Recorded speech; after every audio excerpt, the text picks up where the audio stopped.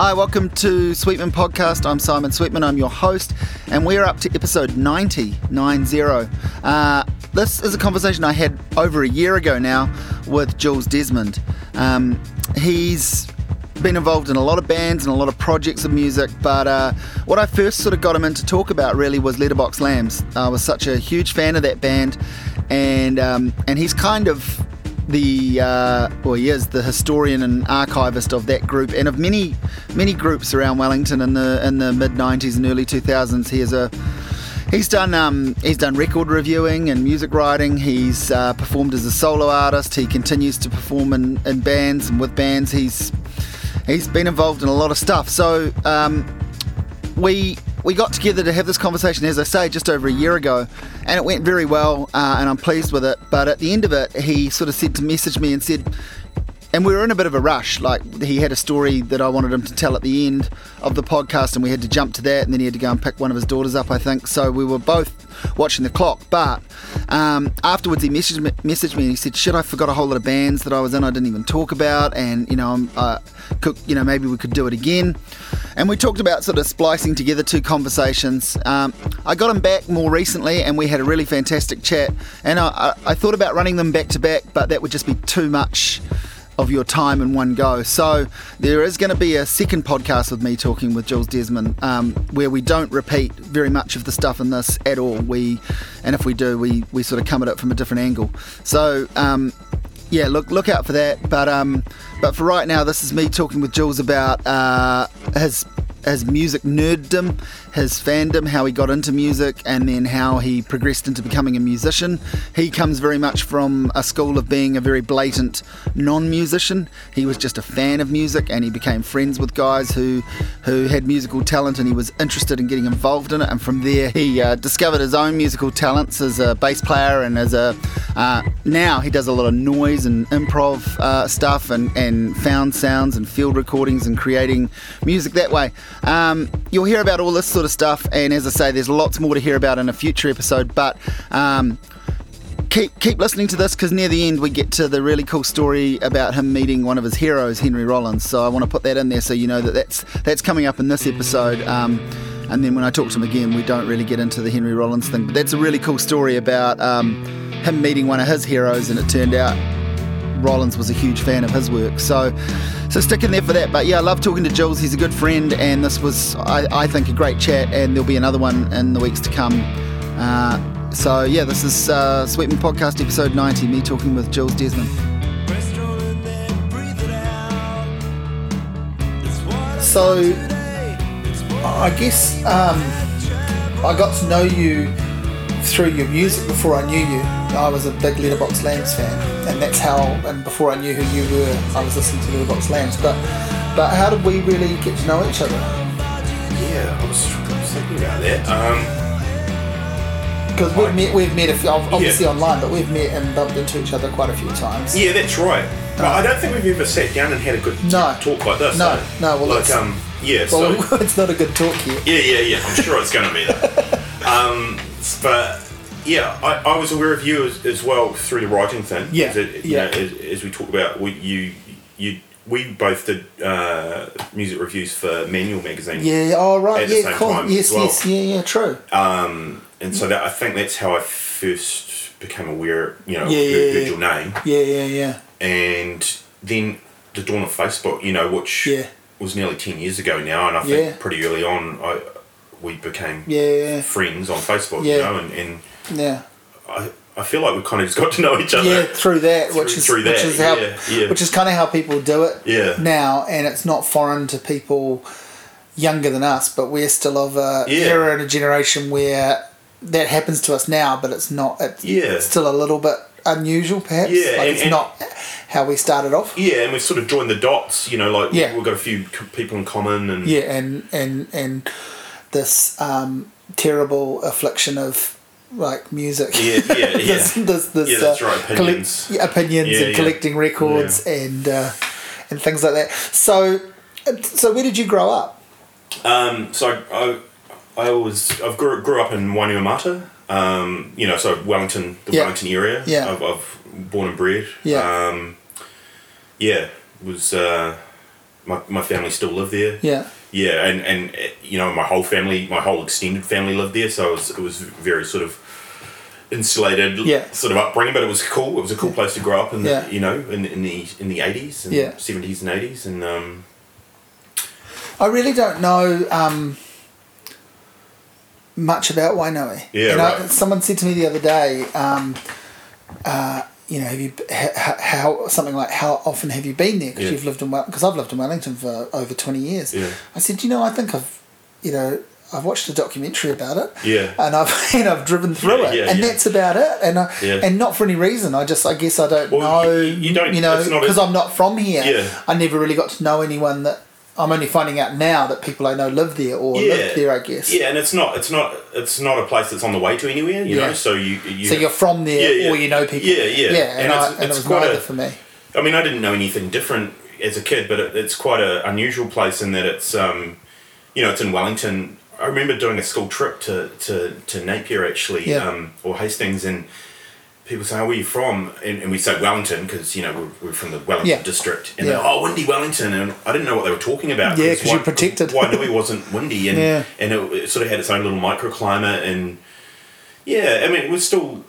I think it's it's a bit of a baby boomer kind of a town that popped up after the Second World War, and so we were still. I mean, even though it was 40 years later, it was still kind of quite a pioneering times. Like not quite farm paddocks everywhere, but it was just all pretty new, and everyone knew each other, and I mean, it wasn't until I finished, like a rural town inside a big city. Sort of, and it wasn't until I finished high school and went to Polytech, and people would say, "Oh, where are you from? You dress a bit sort of 3 years ago, and and you got a bit of a mullet. Like, where do you come from? And it's Wainui, and it was like, Wainui, and you must. You could have just said Hawke's Bay. It might have been easier. Well, that's right, but they sort of still would have been correct.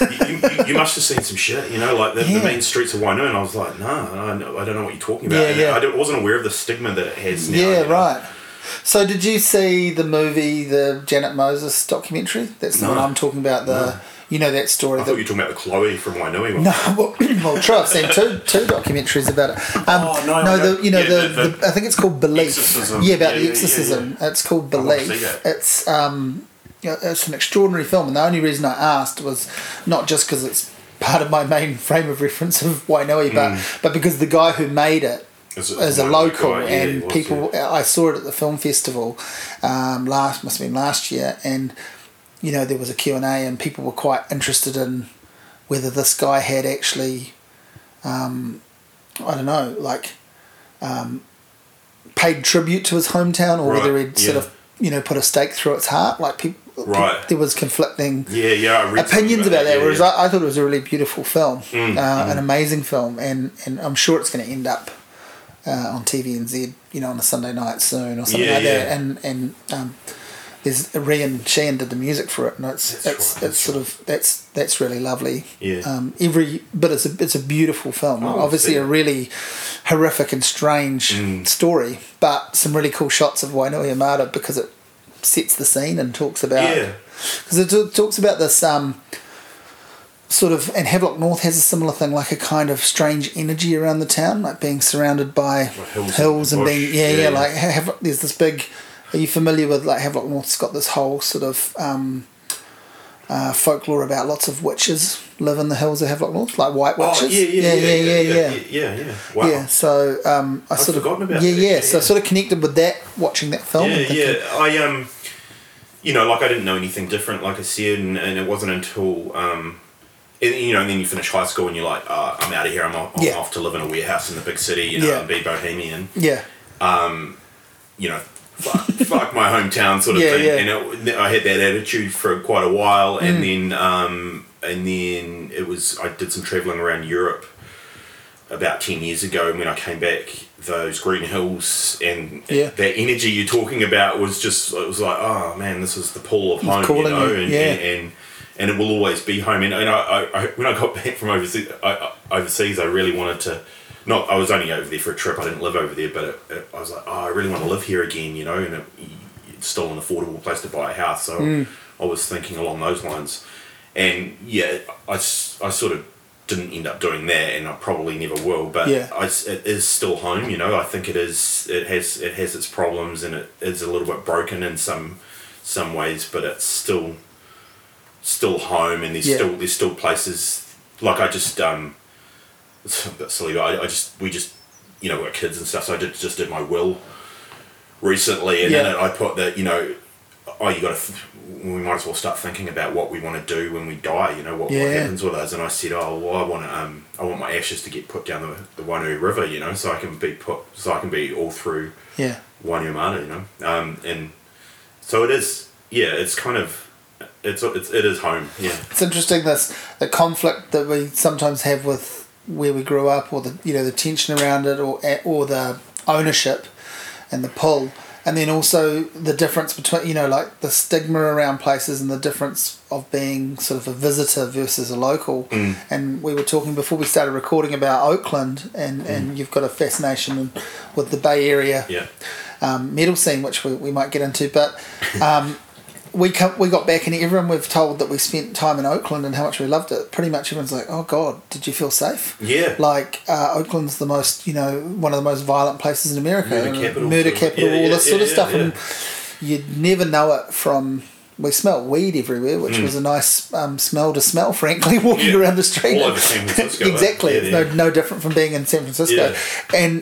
And maybe it's because we knew people who lived in a particular area of Oakland, and they showed us around, but you never, having done no research into it really before going, apart from, you know, knowing a couple of small things about the place, you never would have. I mean, for example, we went to this Jonathan Richman concert, which is a very, you know, white thing to do, and I would think a very white nerdy thing to do, and it was fucking great, and it was 10 minutes walk from where we were staying, and my brother-in-law said, we'll get a cab, and I go, why, it's 10 minutes walk? And he goes, oh yeah, but it's no problem really, but there are a couple of streets that aren't great to walk past, so we're going to get a cab.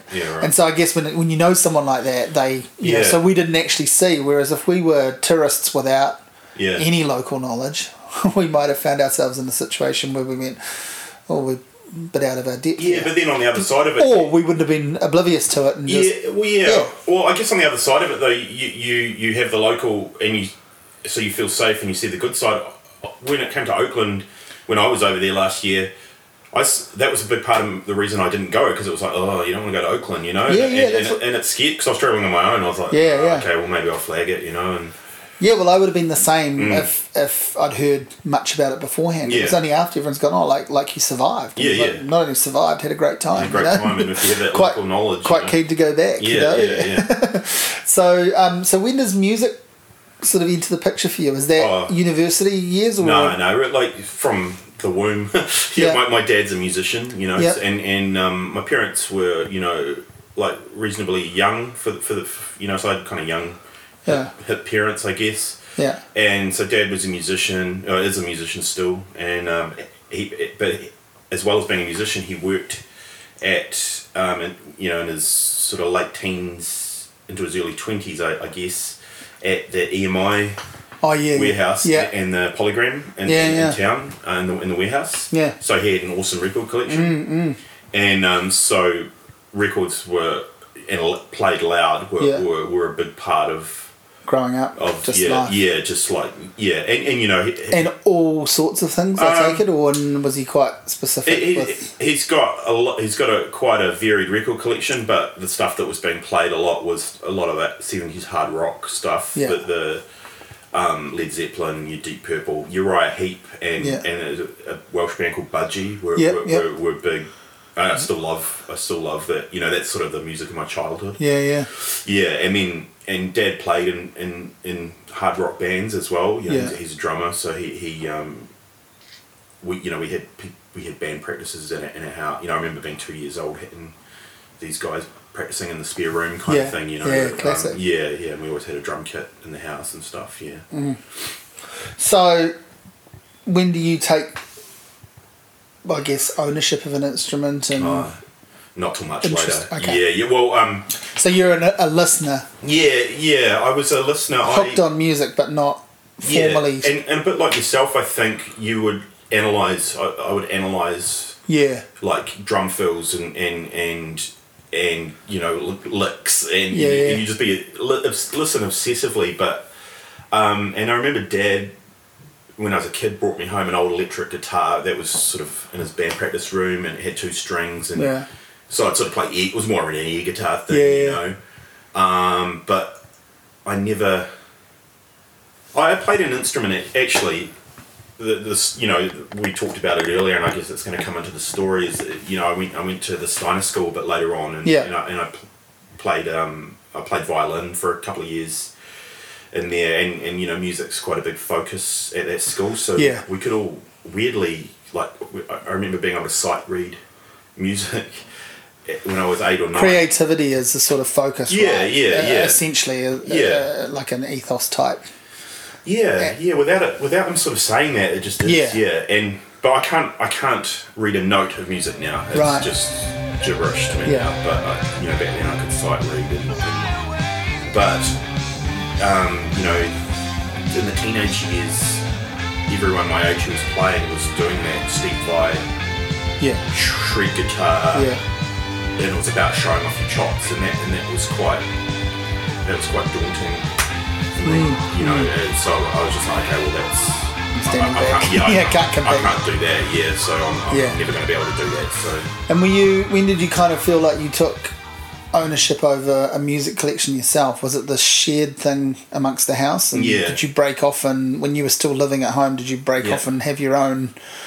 Well, Dad got me started for my 5th birthday. They got me Damn the Torpedoes by Tom Petty. That was like the beginning of my. I've still got that copy as well. You know, I had kids' records and stuff, but that was my first music record. You know, the song Refugee was big, and I was really into Kiss then as well. They were big, and you know, that was my first concert when I was 5 years old. We went and saw Kiss. You know, so that I didn't have any Kiss records, no. But and he was really open with me. You know, he showed me the proper way to take, you know, carefully put records on, and he was totally fine with me. You know, I'd have the headphones, and I listened to a lot of his Beatles records. And then when I was probably around 9 or 10, music used to get a music voucher in your birthday card. It was sort of a standard. So that's when I would generic music voucher that you could use at the local. And I'd go and buy tapes. Back then. I still remember the first 2 tapes I bought with the first music voucher I got were, I was quite proud of this, like they're not too shameful, was Midnight Oil's Diesel and Dust and U2's Joshua Tree. Bought at the same time, and I'm like, that's pretty good. Mine was Aha's Hunting High and Low. Well, that's probably better actually now. I still like it. I'd probably be more inclined to want to hear that now, but at the time I might not have. But that's a pretty great album. Well, I like their second one, Scoundrel Days. And because I would buy tapes, and I remember Dad saying to me, like, but if you buy records, there's this thing called a C90. You can get an album on each side, you know, and so you know, for Christmases and birthday, you know, you get the familiar square present, and there'd be a record, and Dad would always include a C90 with it, know, so I'd have it for my Walkman or whatever. And did you get into recording his records for yourself? That's how I got into Bowie, actually, like the movie Labyrinth came out, and I was like, I like that, you know, I like that soundtrack. I wonder what David Bowie records Dad's got, and then I found a C90 cassette actually with Ziggy Stardust on one side, Rise and Fall, and Scary Monsters, and to this day those are my 2 favourite Bowie records, you know, and I remember I had a sick day off school, and I just listened to it on repeat. They're the first 2 original Bowie albums I ever heard. Like I heard, you know, compilations. I think my mum had a Best of Bowie tape, and then my brother got the Changes Bowie compilation tape. But they're the first 2 original albums I heard. A friend he chose to buy those 2 on CD. It was a compilation. So they've always been very special to me. Well, I've run into a few people. Scary Monsters is a big one for a lot of people. It's quite a strange choice, but actually, it's, you know, because a lot of people say that's where it stops for Bowie, that's end of the 70s into the very start of the 80s, and that's it. But I've always been a defender of Let's Dance. I think it's a... Oh, I like it now, I was one of those people for a long time. But, I think it's a lot better record than... Or it has enough going for it that it's unfair to write it off and say that it's... Yeah. Maybe it's a victim of its success a little bit too, of having like 3 really big achieving singles. True, Maybe it's that.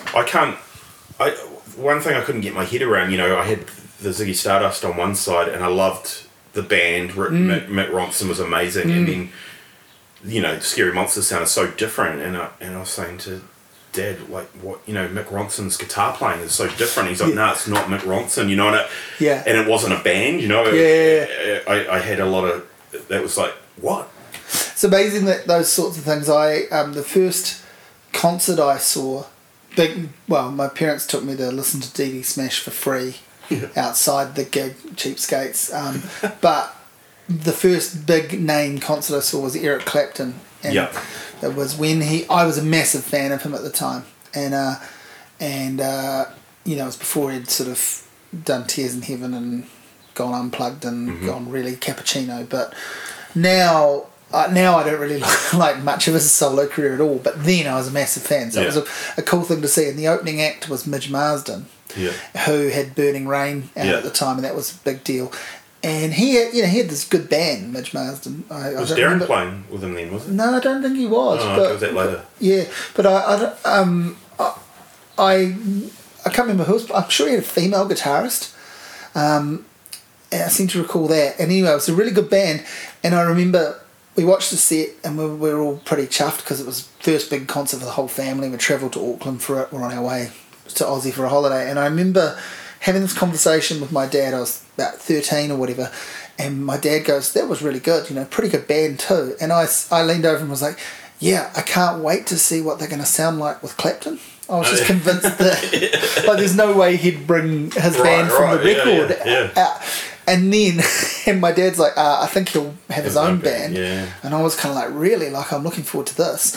And then, he's got his band is like the keyboardist that played on fucking Thriller, and the drummer from the Average White Band, and the guitarist had played with Dire Straits and all these, the keyboardist played with the Stones.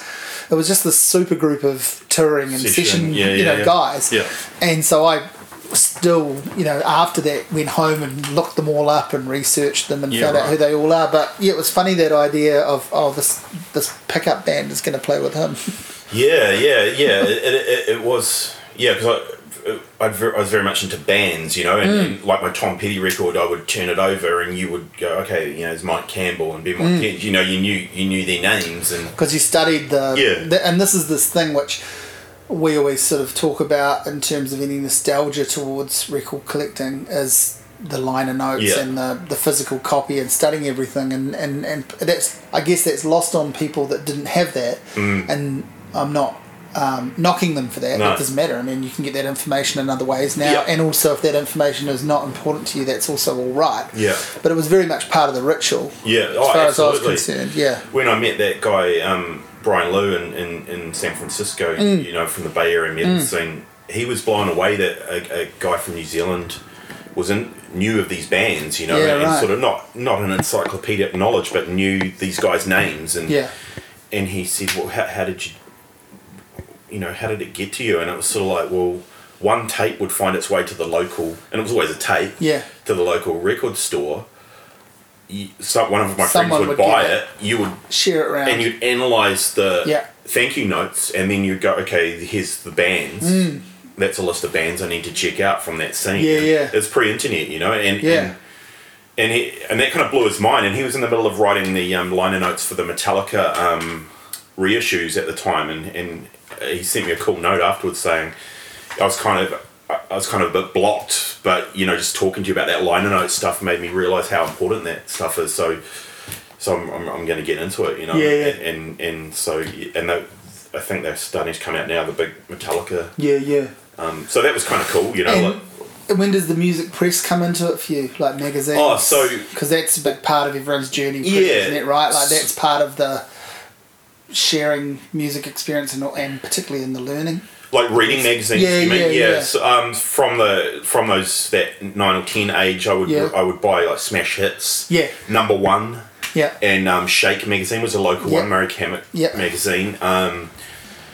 You buy them. I won Poison's Open Up and Say R on tape from Shake magazine. Did you? Yeah. That's the only competition I entered. I don't remember being so obsessed with Poison that I wanted to win the tape. I don't know what made me. There were 5 copies of the tape, and I can remember getting home from school and being in trouble for something. And if it got back to my parents that I was in trouble for something that school had run or whatever. Yeah. And my dad was home from work, which was odd. He must have taken time off, or whatever. And he was like, "Oh, I'm not going to give you this." And that opened it. And they knew that I won this tape, and I was so amped about getting this tape. My dad's like, no, I want this, and he looked at the cover and he was like disgusted by the cover, and he was like, no, this is my favourite, and put it in his top pocket, and taunted me for about half an hour before he gave it to me. It was such a big deal winning. And exactly right, and it's little old New Zealand back then, right? So, I buy those. That's it. You think, I thought the band had sent it to me or something. In a way, this has come from America, not the local record supplier has just chucked it in there. Yeah. So I'd buy those magazines because you started to get to that age where you want to have posters on your wall and stuff like that, and then you'd end up reading the articles, and then that led on to Rip It Up was free at the time, so I'd pick up, that was the local version of the NME or whatever,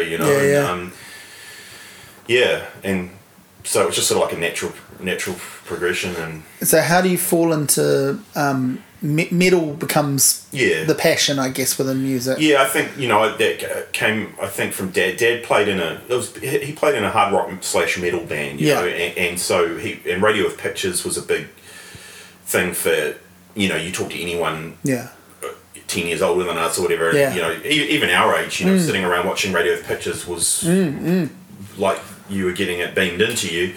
Dad would tape on VHS Radio with Pictures, so we would watch that, and I remember distinctly stuff like Iron Maiden's Number of the Beast. Bigger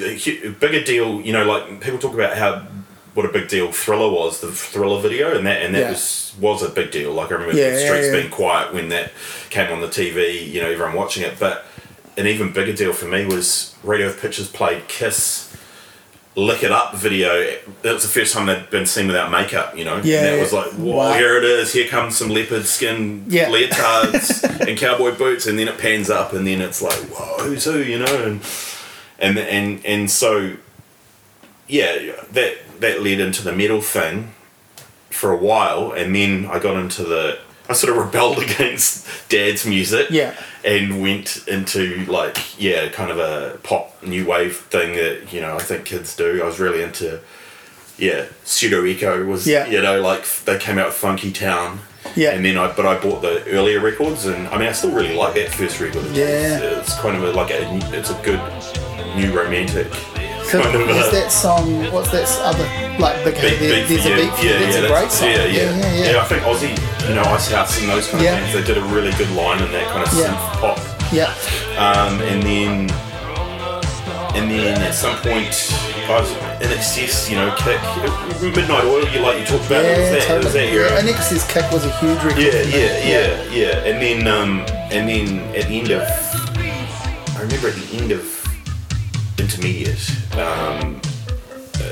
just as I was about to hit high school, things must have taken a couple of years or a year to get here by then, because it was definitely a bit of Hysteria and Guns N' Roses, Appetite for Destruction. But this was 1988 though, so it was a year after both of those records came out, but they really seemed to explode around then. And I remember. Yeah, they were both big. I remember about Hysteria and being kind of disappointed at how poppy it was, and then I found Dad had some Def Leppard records. He had High and Dry, and that was more like AC/DC. And that was awesome. And I was really into that Guns N' Roses album for the summer of 1988, 89, and then I started high school at Wainuiomata College. and I remember sort of getting thrown into this class of people I didn't know because I'd come from a different school, and getting sat next to this guy and just saying, you know, he's like, what? The first thing we said was, what music are you into, you know? And that's the sort of measure, you know. And it was like, you know, I'm into metal, you know. Oh, cool, me too. And we were both into that Guns N' Roses album, but kind of looking for something else. And he had the Metallica Ride the Lightning cassette, and he gave me that. Yeah. And I borrowed it for ages, and I put you know that album, eh? Yeah. So it starts off with the acoustic intro, and then it's the song Fight Fire with Fire, which is probably one of their fastest. That's my favourite album of theirs. But I just never heard anything that heavy. Yeah. And it was too heavy. It was like, whoa, this is weird. You know, I don't think I heard that until like kind of late high school. Right, yeah. It took me about 4 attempts. It made sense, but in fact I don't think I heard it until, I definitely don't think I heard it until sort of, I'd heard the Black Album. And I had quite a soft entry to Metallica. Right. Went backwards from there. You know? Cool. Well, I kind of did them chronologically from there, even though it was like 5 years after that album came out. Yeah. It started there, and it took me ages to get past that first song. But once I did, it was like, wow. Yeah. It was great. And Dad had some heavy metal magazines, so I'd started sort of getting into them, and I really liked the way Metallica looked. They didn't wear leotards and stuff. They just wore like jeans and high top sneakers, like what I was wearing, and Wino Yamada tuxedo. Yeah, exactly. Yeah.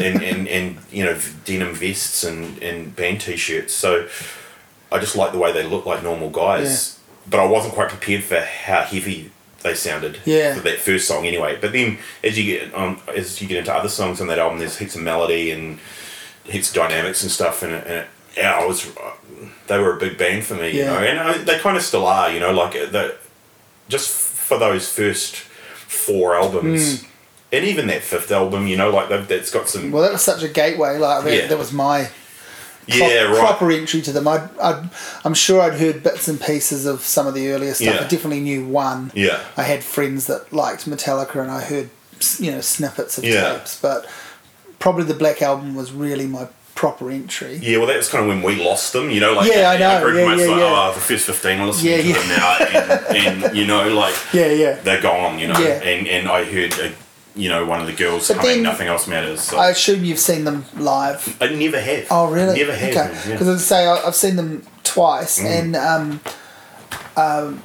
counting a Big Day Out performance that I sort of walked away from, but to see something else. But I saw them when they did the Fuel.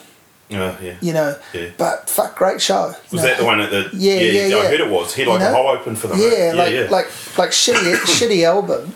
You know? But really good. Really good show. I'd sort of gotten out. They did this acoustic medley of stuff from Killamall. Like, really? They came and played, and they moved. Oh, they did a smaller kit with the little garage, like a not acoustic, but like a stripped down. Exactly. I've seen them do that actually, and that was actually fucking cool. Yeah. That was sort of, I think that was around 96, 97, and I was playing in a band then. Metal wasn't cool, you know. So it was sort of like. Well, let's get to that then. So when do you start playing in bands? So I started playing in Letterbox Lambs was your first band? My first band, yeah. And so this band came to me. It was one of the bands I sort of identify with in my early years of moving to Wellington. I came here in '95 to do university, and I sort of hit like a hole. Already existed, but hit like a hole in Shehad and Letterbox Lambs and King Loser, which is not a Wellington band, but like they were just played a lot. And then obviously those sort of rites of passage sequence like Chris Stocks at Bodega, seeing Paulie Barner Jones, you know, at Bodega. They seem to be playing every other week. And those sorts of experiences were really, really formative for me. But sort of what Letterbox Lambs I think kind of offered, and bands like Garageland and Superette and that sort of. I sort of thought of it as a second wave of Flying Nun, but it was probably really a third wave. Yeah, probably. Yeah. Of Flying Nun, but you know, it felt like my entry point to a lot of that stuff because I couldn't really claim. I loved the Clean and the Verlaines and Chills and stuff, but I couldn't really claim any sort of ownership over those bands, but we could go and see Letterbox Lambs. We could go and see these other bands. But I think Letterbox Lambs, I really arrived at the band because a friend of mine recorded a live to air off Radioactive, which you've got on a cassette tape here labelled shit. It was horrible. Because but we were obsessed with it because it was all we knew. Before we saw the band play, it was sort of all we knew. So we used to, it accompanied us in the car stereo when we still had a tape deck. Up and down, one summer in particular, up and down trips from Hawke's Bay to Wellington, and we became sort of obsessed with this band. So this band, you went on to record a couple of albums, and you guys toured. Yeah. You didn't just play Wellington. You probably didn't tour enough, but we did a few tours. You did quite a few things, like open for bands like Garageland. Yeah. Internationals as well. Yeah. We opened for Presidents of the United States of America. I actually saw that. That's right. Queen's Wharf. Yes, I went to that. I remember that. Because I'd been really opening bands in Wellington around that time, and sort of early to mid-90s, we got a really rough deal. I remember seeing Faith No More, I think it was Faith No More, at the town hall, and the support band got booed off, pelted with shit. And so I was, that wasn't an isolated incident. People just wanted to see the... Was that the Angel Dust tour? That was such a great show, though. Oh, yeah, amazing. A top show for me, like of all time. They never disappointed me live, that band. Even when I wasn't really into them, I went and saw them on that last album tour, and they were really good. I haven't seen them since they reformed, but I saw them the 3 albums in a row in Wellington at 3 different venues with 3 different guitarists, and every show was fucking great. Amazing. And but we opened, and people were really into it. And it was like a packed Queen's Wharf, and we played with a few. We opened for Supergrass at the town hall. We did a Yola Tango Dirty 3. I mean, they're not like a massive international, but we did an orientation thing in Christchurch. Paul Keane from Bats was doing orientation then, and he sort of liked us enough to get us down there, which was really cool. So how did this band come about? And it's your first band, which is interesting. So it's quite a cool first band experience to go from the practice room to the sort of achievement that a lot of first bands don't make for people. I mean, it's easier now in a sense to put a record out and stuff, absolutely, but to get a following, to put records out, to I mean, I know the official albums came later after all of this gigging and so forth, but how did this band come together? It's sort of, we have to go back a little bit. It might be a bit of a ramble warning here, might go off on some tangents here, but grew up in Wainuiomata. I've got an auntie, my mum's sister is almost exactly the same age as me, so there's a 20-year age gap between my mum and her little sister. We're 3 weeks apart, so we was sort of almost like grew up as twins almost. And she went to a Steiner school. She went to the Steiner school in the Hut, and it's sort of pioneering days. Rudolph Steiner School. And I just went to the old state school around the corner from me in Wainuiomata. And then at some point, it just seemed like one day my grandmother said, "Hey, what do you think about going to Irina's school? That's my auntie." And I said, "Oh yeah, that'd be cool. It sounds pretty cool. They play recorders and stuff. That seems pretty cool. And have lantern festivals and things like that. I'll give it a go. Not really thinking much about it. And so that day, I told my old school, "Hey, I'm not going here anymore." And the next day, and I found out later from our teacher, because we have the same teacher all the way through, my grandmother just turned up with me one day and said, "He's in your class now." There was no warning. It wasn't organised at all. So that was pretty cool. And then anyway, the school's in the Belmont Hills, and there's this path that winds its way up the hill. There's this zigzag path, and it seems like you're climbing Mount Everest when you're a kid. And I'm getting to the top of this path, and this kid bursts out of the bush because it's surrounded by bush. And he's like, "G'day, who are you?" And I was like, introduce myself. And he's like, "Oh, I'm Paul," and it was Paul Trigg. And so we were like seven going on 8. He was probably 8 then. And he was just this kind of that set the tone for me for that school, really, just this friendly, introducing yourself kind of kid, and that that's kind of Paul, this kind of naive but really warm kind of dude, so, and we sort of became, we were firm friends from then on, and through the Def Leppard, and he was really into Dire Straits when we were at school. While I was into Aha, he was into Dire Straits and Martin Knopfler, because his dad's from Newcastle, I think. So, and his local hero. Yeah, but he doesn't have a Geordie accent though. But he sounds very similar to Martin Knopfler when he speaks. Actually, like a different kind of a. Yeah. And anyway, I digress. And so and then that particular Steiner school at the time went up to the end of intermediate, so what we called Form 2 back then. So the option was either you went to a local high school, a state school, because at the time this was a private, private school, and not in the sense of sort of like elite uniform or anything, but it wasn't state funded, and so the options would go to a state school or go either to board, or you move the whole family to the closest Steiner school, which was the Hastings one. And a phenomenal amount of the people chose that option, move the whole family to the Hawke's Bay, including my grandmother with my auntie. She moved up to bought a house in Hastings to continue the Steiner experience, and Paul Trigg's family did as well, and a few other characters who we talked about, the Hybers, Menno and Niels, and Davey Geard, who became the drummer in the Little Rock Slams. So I had a grandmother in the Hawke's Bay now, and every school holidays that was an exciting get on the bus and go to Hastings, from Wainui, that was the big city, and so I'd get there, and the first person I'd call would be Paul Trigg, and hey, what are you up to? I'll pedal my way out to you. He lived on an asparagus farm sort of on the edge of Hastings and near Clive.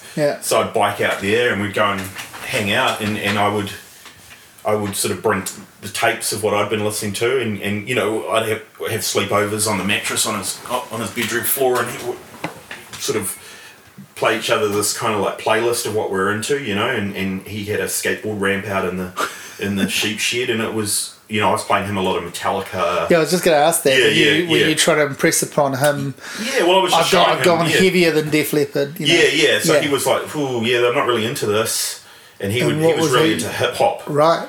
He's always been into a weird mix of stuff, but he was really into like gangster NWA, like oh my gosh, this is naughty kind of stuff. Yeah. And he'd started playing the guitar by then, so he was reading guitar magazines and learning stuff from the tab pages that they had there. So, and I remember he'd learned some Black Crowes, so he was really into the Black Crowes, and he was into Jane's Addiction. Yeah. And we kind of bonded with Jane's Addiction, because they're kind of metal, but they're kind of not, they're kind of this alternative metal. Yeah. So there were these little moments like that where they were sort of metal for the cool skaters and not quite indie kids, because they didn't know that's what they were. Yeah, that's right. At the time. We would sort of have these little meetings like that, and then as I got to sort of 15, 16, I started tuning into Radioactive, which was quite a mission, because I lived in rural Wainuiomata, out in the country, so I'd have to I had all this wire threaded around my room and connected to the aerial of my ghetto blaster, so I could pick it up, and I would just hit record whenever a song came on that I liked, and I would take these tapes up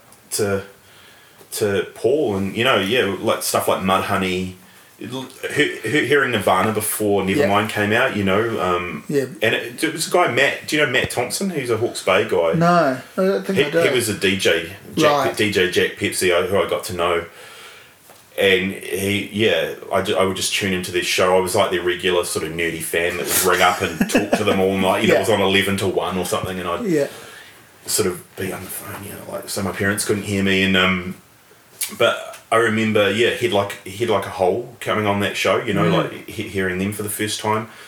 Older stuff like Black Flag, and just those little sparks that I'd have when I'd go out and play these tapes to Paul. He'd go, wow, I really like that, and then he would sort of have his guitar, and he would sort of be able to like by ear copy them, which was really impressive to me, you know. So yeah, we just had this sort of ongoing. And you're still not playing. No, anything, you're his cheerleader. Yeah, in a way. Yeah. I mean, he would show me a couple of things on the guitar, which was really kind of encouraging because everyone back at my school, you know, went to Wainuiomata College, and there were some great people, but all the musicians, it was very not really showing you. It was sort of like, check this out. You know? Yeah. And so I was like, I was sort of a member of the audience here, but Paul was really encouraging, you know, and and so that kind of continued, and then and then after high school, the day I finished 7th form, my grandmother had passed away, so my auntie had this house to herself, you know, at the age of 17, 18, in Hastings, and she's like, will you come up and live with me? We'll do fruit picking over the summer. And I was like, yeah, that sounds cool, you know, like sort of leaving home, you know, that's quite exciting. So I caught the bus up, she picks me up from the bus station and takes me straight to the dole office and signs me on for the dole. And I'm like, I thought we were going to go fruit picking. She's like, yeah, but, you know, have some income because you can earn a certain amount of money on top of your dole, and, you know, if there's no work here and there. I did like half a day of squash weeding, and I was like, fuck this. Yeah. I'm on the dole. Yeah. And the day I arrived, I rang Paul, as I always did, and he's like, hey man, we're having an end of school party in Hastings, like right across from the school, someone's house in a garage. And great, because I knew heaps of the people, you know, because lots of people from my school had ended up there. I you know, my auntie was in their class, so, you know, I'd got to know a whole lot of those guys, and went to this party, and Paul and Davey's band was playing in the garage, and that was Louise Guillotine. And previously they'd been called the Scruffs. That's right. They were a 4-piece, and then one guy left, and because I think Paul played guitar in Scruffs. I don't think I ever saw the Scruffs, but I definitely remember that name. Yeah. So they did a mix of sort of originals and like Violent Femmes, and really into the Dead Milkmen, that band Dead Milkmen. Yeah. And then I saw, and Paul had his head shaved like a monk, like a bowl cut with a, you know, what do you call that? Yeah. Like that bald patch.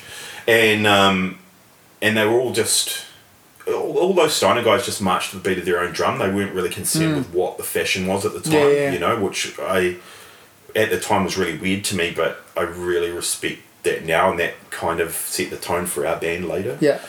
And so I just watched them, and they just blew me away, that because I started going to gigs in Wellington at this point. I'd seen Head Like a Hole and She Had when I was snuck into gigs underage, and it was mind-blowing. They were mind-blowing. Yeah. But to see my friends playing, you know, it wasn't with the big production or anything, but they were really good. And and I remember this band did a Head Like a Hole. They did Fish Across Face, you know, which was like, wow. Which, you know, I turned Paul onto them through my Radioactive tapes, so it was like this, hey, I'm kind of involved here. Yeah. And, you know, it just blew me away. And they were all drinking, like, you know, I remember Davey was 15 and he had like, you know, big bottles of cider. I discovered cider that summer. And, it was just kind of like quite a pivotal moment for me, you know, and because I'd sort of gone up having already experienced some shows in Wellington, sort of thinking, hey, I know what's up. I know what's up, and I'm going to go and show these guys, talk to them about some gigs, you know. And then, but they were Louise Guillotine, that band. So they were playing every week at this venue in Napier called the Iron Pot, but it became Jester's Court. Yep. And they must have had a residency, but every week we were going to watch them play, and then they would play with a bunch of sort of local bands, and one that they would connect up with often was a band called Uncle Shirk, which was Anton and his brother Oscar. And they were sort of like just do grunge covers of the time, I guess, you know.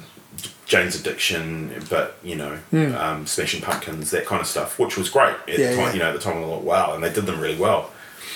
And so that's how Anton and Oscar, you know, hooked up with Paul and Davey. Yeah. And then so I guess that was the summer of 93, 94. Then I came back to Wellington, and having been that audience member and at high school the watcher of people playing music, I was quite daunted. Knew I wanted to be involved in music, but didn't think I could play. So what do? You go and be a music writer. So I went to Polytech, and because I'd done journalism at high school, and sort of I remember getting an article about death metal published in the Evening Post, and it was like, yes, this is going to set me on the road. So I went and did a 6-month course at Polytech, which was like the foundation course to the journalism. Yeah. And there were people sort of 5-10 years older than me, and I was fresh out of high school, and they were a lot more driven and better than me. So I was just like, oh, this is a bit daunting. So I sort of put that on the back burner and just went and worked as a storeman, just did sort of shitty jobs to pay board at my parents' house and then buy music and and rent and so I left home in 94. Oh no, so Paul moved down. That's right, Paul moved down while I was at Polytech, and he's like, oh, I'm really into checking out the Wellington scene, let's meet up and go and see some bands. And so okay, who's playing? And it was Bilge Festival were playing. It was their album release, and it was like, okay, I've heard these guys. They're on Wildside. That's She Hadn't Had like a Holes label, so they must be okay, I've never heard them, but I've heard the name. We'll go and check them out. And the opening band was Short, who used to play a lot in Wellington as well. And but just that was kind of the spark right there. Paul was like, these guys are awesome. Yeah. It's like, because he wasn't really into the long haired head like a hole she had sort of they come from the metal side. He was more into he had a real folk kind of a influence there. He was really into the Pixies and Violent Femmes and like a lot of weird folk stuff, I guess, from his parents. So which wasn't typical of someone our age then, but he didn't. He marched to beat his own drum, so he was just oblivious to that. So when he saw these guys, he was like, these guys are great. They're not that kind of long-haired stuff. Yeah. Well, he didn't use that word, but that's the vibe, They were just different, and he said, I want to form a band and do gigs with bands like this, And so, and we knew Anton was moving down to go to university. And so they hooked up and started. I remember being present actually at Paul's flat, and Anton came around, and Paul's original plan was to play acoustic guitar, like sort of like a Pixies kind of a thing, I guess. And then have an electric underneath. The top. And so Paul had sort of 5 or 6 songs, and he would strum them out, and then Anton would noodle over the top. And I remember this was the first. Anton had never heard these songs, and he just starts noodling these really cool lines, and I was like, wow, these are, you guys are amazing, this is great. And then Paul said, well, why don't you play drums? Because my dad was a drummer, and you'll be able to I think that's what it was. I've got access to drums, and my dad's got we can rehearse we can rehearse at your parents' house is what it was really about. And I was like, okay, and Paul and I had play once in one of those school holiday sessions at his house in Hastings, and I played the drums because I had drums in the house. I could keep a beat. I wasn't very proficient, but I really wanted to sort of run before I could walk. I wanted to pretty much anyone that sits down behind a totally. So I'd play 4 bars, and then I'd be trying to do bottom triplets. No one wants to learn. No. How to sit anywhere near a pocket, let alone in it. They want to get to the fill as soon as they can, and as often as they can, right? But I remember we'd had him on guitar, me on drums, and his little sister Julie on bass, and we played. I think he had like a whole song and a Black Flag song, and it was like far out. That was fun. That was the first time I'd ever played music, like rock music with anyone, and it was fun. And so I was like, I can play drums. I'm not very good, but I'm sure I could get it, And then we heard word that Davey was going to be moving down as well, who was the drummer from Louis Guillotine. and then he's like, oh, well, Davey's going to play drums, you play bass. I've got a bass, because he was the bass player in all these guys, and he's like, play that, you know. I was thinking, as you were getting to the playing bass bit, that that's another great, to the disservice of so many bass players, that's another great cliche about want to join a band but can't play anything, isn't it? Yeah, you know, after being a rock writer, it's we'll just give him the bass, and it's so unfair to so many great bass players, but totally. But it was the thing, and was. possibly still is the thing that it's the easiest instrument to get someone quickly proficient at and to maybe cover up around. Yeah, so I had no idea how to play, and my fingers couldn't really stretch. You know, I thrashed out some power chords on guitar, but wasn't used to the stretches. But you know, both those guys, Paul and Anton, were both encouraging and good teachers. You know, Anton is a jazz musician, plays saxophone and piano, and he can play anything really. And so he would sort of show me, you know, that. You know, that's an A, and up there is an A as well. It's an octave up and stuff like that. And Paul would be just like, well, just follow what I'm playing. You know, and he'd been a bass player, so he's like, you play that, doom doom doom doom. Yeah. And it was. I mean, it was pretty sloppy at first, and I know that they had some sort of clandestine meetings about whether they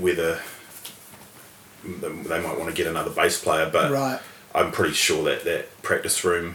Because we were practicing at my parents' house. That was sealing the deal. Yeah. So there was amps, PA, and a drum kit. So I was sort of like, okay, well... We're just going to hope this guy gets good enough. Yeah. And so we started in February. I found, as I was going through these tapes, I found our first band practice tape. Actually, it was February 95. Yeah. And we played a house party in Hastings in April, I think. You know, so it was not long before we were... Because Paul had 5 or 6 songs, and we played a couple of covers... initially, and so we would go. Because I remember very quickly around. I mean, obviously there was this connection. Some of my friends from school, 3 or 4 of them, had seen Louis Guillotine, and then had essentially followed somehow the progress through to early Letterbox Lambs. But I remember very quickly, and being sort of led by them, there was a small bunch of us that, you know. Paul Trigg suddenly was a very important Kiwi songwriter to us. Like there was near, you know, there wasn't quite a hierarchy in a list, but there was Neil and Tim Finn and Dave Dobbin. People were aware of them, and then you know there was, I guess, Graham Downs and Martin, you know, from the Chills and Martin Phillips and whoever else, you know, the Kilgores and all these sort of people. But very quickly there was this guy who. We, or some of us at least, had seen just playing in house parties. Was to a small handful of us like one of the great new hopes of Kiwi songwriting. It's interesting to hear it from that side. I mean, I definitely knew from those house parties there's that strong Steiner connection. So you know, like our first gig was at Davey's mum's house. He had a sleep out at the back. And it was just like Steiner kids with woolly hats doing funny dancing. It reminds me of that when I see that Verlaine's from the Maiden video. It's a lot like that without the rabbit, the bunny rabbits hopping around. It was a lot like that, and we did it as a 3-piece because Anton had other obligations, which was kind of a sign of things to come. But so we did it as a 3-piece. Then we did another house party up in Ahuriri or something like that, as a 4-piece, and then we did. Our first show at Bodega, which was a Wednesday night. It was a free show with some friends. Oscar's band came down from Napier to record at OMW with Dave Berry and Pete Jameson and those guys, and that was amazing. Going to see friends of ours in a recording studio. Just like, wow, that sounds awesome. They were sort of like a Rage Against the Machine style kind of, you know, that kind of band, but. They said, you guys, we're going to book a gig while we're there, you guys open. And it was a free night, and so it's packed. And we just got a good response from, you know, we had a full house straight away, so they liked us. So, and we, really early on as well, the older crowd liked us, the Bodega regular sort of more cynical crowd sort of took a liking to us, which was pretty cool. Because you had to win them over, right? I remember that, because they didn't pay the door charge when there was one, and they had the right to kind of boo at anyone they didn't like, even though they weren't there for the gig in the first place. But if you could win them over, you were fucking set. They could stop your sound check if the rugby was on. So we didn't kind of realise it at the time. We just thought, these guys are being nice to us. But later on, it was like, wow, they're not nice to everyone.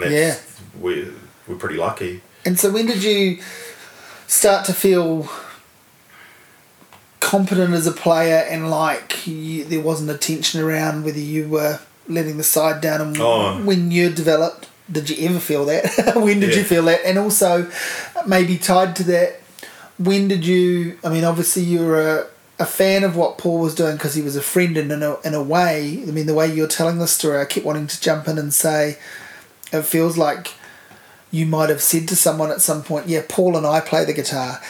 He just does it. He actually plays it, but you felt like, you're so connected to we're doing this together. He's actually the arms and the brain behind it, but I'm the support crew, so we're invested in it. When did you move away from just that and go, fuck, this guy's got something and is a great songwriter? And also, another thing I'm just thinking about now is such a key element to us listening to the Lambs was this unapologetic Kiwi accent, which is there in a lot of our Kiwi music, but it was so prominent.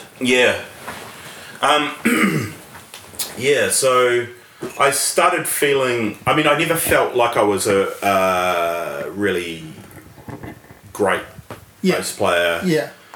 Until I guess a lot of people would sort of compliment me, a few years later, you know, like, hey, I really like your tone. Or, but I that whole sort of feeling like my place might not be secure, that passed really quickly, and we were a tight unit, and pretty quickly I came up to speed, I guess, and then you mentioned the sort of Paul being my arms.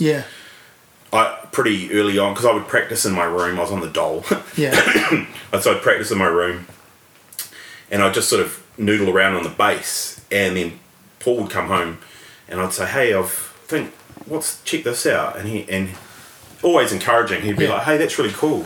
I reckon we could do something with that." And then he would play a guitar thing over it, And so that's how my contribution to writing music sort of started, and also he early on he was doing the acoustic thing. Around that time I played him some Black Sabbath. I don't know if you remember that collection, Backtracking. Which was a great compilation. I had it on tape. I had the tape. You have it, and I remember he played it so much, and he would play along with the Tony Iommi solos and stuff like that, and then from that he was like, oh no, I want to play electric, I want to play electric guitar and do this kind of stuff, and that's kind of how the twin lead thing kind of started, I think, like Anton was doing them, and then for a laugh Paul would join in as a harmony. It was like, hey, well, that's actually really cool, and then that kind of became a thing, So did you have bass guitar kind of heroes? Did you have them before you played bass? I imagine Cliff Burton, because of the the Bay Area thing, and also him dying, the worship of him as a kind of figure within Metallica, who prematurely left the band, the mythology, exactly. But as a listener, were you hooked on bass players, or did you become quite hooked on them after picking up the instrument? Cliff Burton was one. He's a big influence, more as the kind of guy, just as a guy, not really as... not because of what he plays. He's an amazing bass player, but I've never sought to emulate that. Fugazi. That was a big band that was sort of the band we all had in common, it's another one of those things like the Jane's Addiction thing where it sort of genreless, brings people in who normally gravitate to other genres. They can find a common Oh, actually, Jane's Addiction, like I definitely spent a lot of time listening to them and playing along on my bass to try and get up to speed, you know, because I really wanted to play in this band. Yeah. And so Eric Avery from Jane's Addiction, you know, who I found out later wrote a lot of the music. Yeah. And then Fugazi was a funny one because I'd never heard that kind of music where the bass is almost playing the song a lot of the time and the guitars are off doing this craziness. Yeah, yeah. You know, which is something we kind of ended up doing a lot more of. Yeah. So Joe Lally from Fugazi. Yeah. His kind of, he almost had like a reggae kind of thing as well going on. But not, you know, I didn't really buy Bass Player magazine and study up on them, but you know, I'd appreciate. Yeah. Yeah. And then, and the Kiwi accent, that was just Paul, you know, like, because Paul was actually born in the UK. I know that's what's kind of quite funny about. Yeah. It's all, because there's always, you see anything, I mean, I don't know that the Letterbox Lambs have been extensively written about, but I know reviews from the time, it would always get mentioned, this Kiwi twang and this Kiwi voice. And it was always that was a sticking point for a lot of people. A selling point for others. Yeah, that's right. You know, you either loved it, that was what you loved about the band, or that was what you couldn't get past, you know. And I know a lot when we were talking to record labels and stuff, they were like... They struggled with it, the singing. But... it wasn't like we were like, oh, well, we've got to change that. It was like, well, that's how he sings and that's us, you know. So he was born in the UK. His mum's a Kiwi, and then they moved here when he was quite, you know, young, 3 or 4. But he still maintained a bit of this. He had this really kind of, and still does have this unique way of talking. It's kind of hard to explain, but it was just Paul, you know, and then he sung that way as well. Yeah. And it was just. So this band,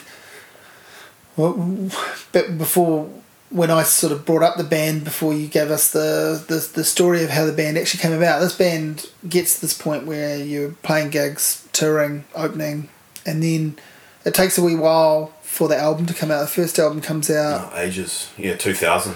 Yeah, so a solid 4 full years, five from the first rehearsal, but at least four from when anyone's heard of the band. Yeah, and you play to put an album together. Yeah, so I mean, a lot happened, and we did record. You know, we recorded a tape. Yeah, that was received really well, and we got a lot of BNet. Yeah, play all 5 of the tracks got playlisted, which was pretty cool at the time.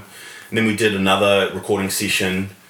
And then that one of the tracks ended up on the compilation Info City Overground in that one, 97, you know, so we recorded that in 96 and we did about 4 or 5 tracks there. And then we did we got some kind of grant that never happened again. It was like a Rian scheme where you get to record a song, and we recorded at Marmalade Studios, and some other band, a Christchurch band and an Auckland band, recorded a single as well. So we recorded one song that was This Way's Down, and that got put out on Warner's, funnily enough, and our song led the single, you know.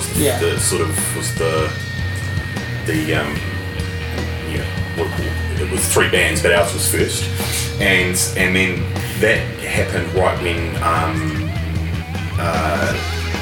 Channel Z was and John Diver, who was the station manager at the time, just jumped on that song. They playlisted the Info City track, which is called The Kelp, and then I think they'd done Carry On from the first tape, but he jumped on that and like Channel Z thrashed that song, and that was kind of that really. You know, like you could really. There was a real shift there as soon as, you know, we would go and play like bands in the square, or all ages gigs, and when that song came out, a mosh pit would form, sort of thing, and it was like, oh wow, that's really taken off. And then, so right after recording that song, so that was 97, Davey left the band, and we got Oscar, who was Anton's brother. Yeah, you know, so it wasn't a stranger. And, you know, still part of the family, literally. He joined the band, and we were sort of starting to get a bit more rocky, I guess, a bit louder, a bit more, less songwriter, you know, like it was less idiosyncratic. Yeah. It was more, initially, you know, the first batch of songs that we recorded on that tape were Paul's songs that he had before, and then, but he was really open to collaboration really early, so we were all sort of throwing in bits and pieces, and, you know, like I would sort of plunk these things out, these ideas out on bass, like, hey, this is actually a guitar line, can you do that? And then they would do it, but do it way better, and you know, stuff like that. And then, but it would kind of be a bit of a mishmash, like, oh, here's that bit that Jules had, and we'll kind of sandwich it in with with that bit that we already had that was kind of doing nothing. And so, you know, like, there was a bit of cut and paste kind of style going on, and so Oscar brought more of a... Davey had that great kind of driving pixie. Yes. Really reliable. Love his drum play. Yeah. And then Oscar brought more of that kind of bombastic, and he was into like doing time changes and kind of unexpected things. And a bit more jazzy. Yeah, sort of, prog and jazz. Prog. Probably more prog. Yeah. Prog jazz. And... so we kind of went off in that direction. Listen to a lot of Primus, did he? Probably did in his day, actually, and Tool. Yeah. but funnily enough, I was going through the archives to get some of these tapes and stuff, and we do have a whole lot of that early period that, you know, because it was 4 or 5 years when we recorded our first album. I'd with the dawn of Bandcamp and stuff, I think I'm going to compile that early stuff and just put out an early years kind of a digital album. Yeah, do it. Yeah, because the second album came out after we split. You split, right? So that came out in 2005. Yeah. So what happened was Paul knew he was gonna. He's like, hey, I'm moving to Melbourne. His partner at the time had got a job there. Right. Well, it's still his wife now. Yeah. Had got a job. They were moving to Melbourne, and was going to join Cassette, so he could keep playing music, and they were friends of ours, and it was like, okay, cool. We'll bummer, but we had a good run. Yeah. So it wasn't acrimony, really. Oh, not at all. And in a way, like, I think we're a bit of an oddity in the, amongst our peers, in that we almost quit while we were ahead, in a way. Like, we were at a bit of a creative crest. Could have been a lull. It wasn't a lull. It was, and could have been if you'd hung on. Totally. And so, and we were all still really on good terms. Like we were all. It was just like, let's come to an end. So you sort of just shake hands. And so it was like around the decision of him moving. It was a drag, but because it had been such a big part of our lives. But it was like, okay, well, Paul's leaving then. We'll book a gig here. We've got this time in between, and we've got these songs, and we've got some money in the bank. Not much, but we'll talk to Mike Gibson at Inca Studios. It was at the time. Who'd done our first album, and just said, hey, I said to him, look, we've got this much money, I just want to jump in the studios and just sort of jump in the studio and, just record them live. The first album was very produced and multi-layered, and I just wanted to go the other way with the next one, just like not have any guitar overdubs, just have Paul on the left and Anton on the right, or vice versa, but a guitar on each side, and just play it all. We're not going to borrow any. We borrowed 16 snare drums or something from the first album. None of that crap. It's just like we're going to do it on our own gear, because that first album was a really hard birth, and when I listen to it now, a lot of people really like it, but I have a lot of trouble listening to it. As a, from front to back, and it really, I don't know if it sort of represented what we really sounded like. It's quite a beefed up, produced. I remember thinking that at the time. It took me a few. I was like, I need to approach this as something different. I still had in my ears the slurry tape. That's all sort of detuned sounding and primitively recorded, but that was how I come to the band. Yeah, yeah. So I still had that in my ears in a way when I first listened to the first record. Yeah. And you would say that there's two different bands. Yeah, essentially. Yeah. Yeah, and I remember a lot of people like, oh, this doesn't really sound like you guys live, and I was like, oh, fuck, bummer. So the next time, I was like, okay, well, I really want to just go for that Steve Albini approach of like band in the room, getting good sounds, but getting honest sounds, you know. And so, and I think we really succeeded with that. With that album, I remember we started mixing the first song, and Mike was sort of like, oh yeah, we'll do this and this, and I was like, nah, none of that sort of like effects on the drums or anything. Let's just, and it was almost like it was too easy. He was like, you sure? And I was like, yeah, no, it sounds good. And then once we got over that first song, it was really easy to mix, and comparatively. And so I think Paul laid down the last vocal of that on his way to the airport, you know, so it was sort of literally just going to be, we're just going to document these songs. Wow. It'll be moment for us. In time. Yeah. And you know, it was. I mean, it's still, you know, a decent amount of money, but it was cheap compared to the first one. So like, you know, we can either divvy this money up, or we can just do this, you know. Yeah. And then I mixed it like over the sort of following months after he'd left, and then just sent out copies, and they're like, oh man, awesome, sounds great. And then it just sat on the shelf for a few years, and then I ended up hooking up with Aaron Dustin, who he's now known as the Red Peak Flag guy. Yeah. But he ran a web shop that did, amongst other things, NewZealandMusic.com and stuff. So, you know, and that was sort of in the early 2000s, the rise of that whole thing, and you know, and he was a big Lambs fan, you know, so he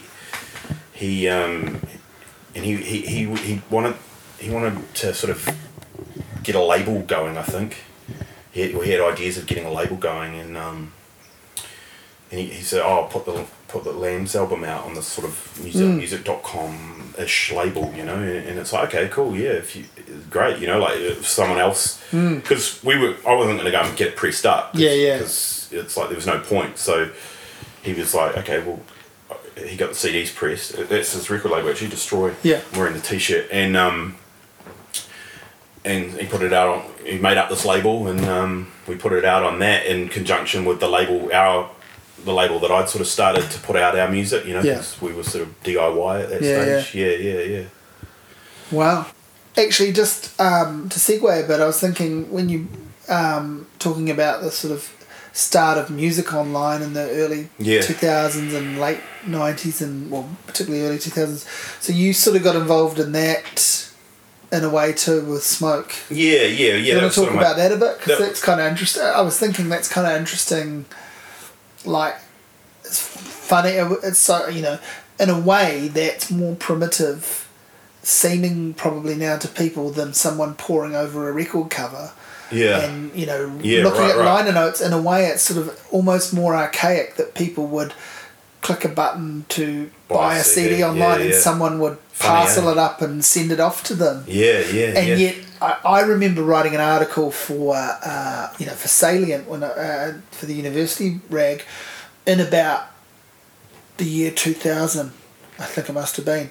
I remember writing about 1,000-word article called Buying CDs Online, where I went to Smoke, and I think there were two other places, NewZealandMusic.net or .com, whatever it was, and I sort of had to write about you know, what I thought of without actually purchasing anything. Like, there was no budget for it, so I couldn't actually I had to like talk about the experience of visiting the site and the terms and conditions of like receiving it within 2 to 3 days, and whether people paid postage or not, and that just seems actually in a weird way more archaic than listening to tapes and records. It's moved so fast. I mean, that seemed like the future 10 years ago. And so again, just through Aaron, and him being a fan of mine and my band, you know, he's just like, oh, you come over, and I think I wrote sort of a little piece on the end of the Letterbox Lambs for NewZealand.com. Yeah.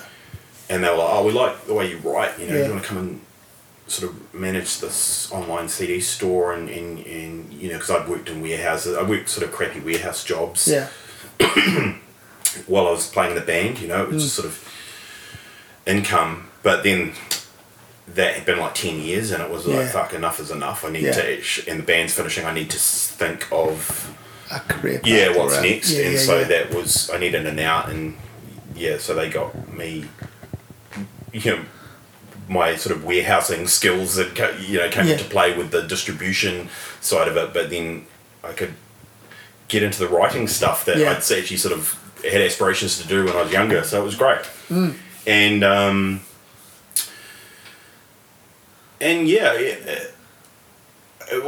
when I started, it was still at the peak. You know, I remember that first Fat Freddy's album coming out, and we shipped thousands of those. Like we were all hands on deck packing that thing, packing the CD to send out to people. You know, but the band, our band, kind of was it. I was thinking about it, it's a really awkward sort of time to be in a band because it was pre-internet, you know. Yeah. So a lot of our stuff's not online, you know. I'm going to get it up on Bandcamp, but it's pre-internet, and also, but making an album was still really fucking expensive, you know. So we're, you know, since then the Pro Tools has sort of come on. And people were just knocking out these really good albums for no money. You know, and the focus doesn't need to be on the album either. Like people are just sending a track out into the world. Yeah, totally. And there's no physical production costs. So we were sort of in this really sort of weird in between time where it still cost heaps to record. You had to go and get 1,000 pressed or whatever, and then you had to like do all that PR kind of, if you wanted to sell any, you sort of push it out to the magazines and promo and all that kind of stuff. Yeah. And now that all that, you know, that's all done through social media. So when do you start? Because the other thing you've done is, that I really want to talk to you about is, I guess, for want of a term, the kind of noise music. And this is an area that some people hide from or run away from as soon as they hear it. And it's also an area that people has sort of dedicated fan base, quite fanatic.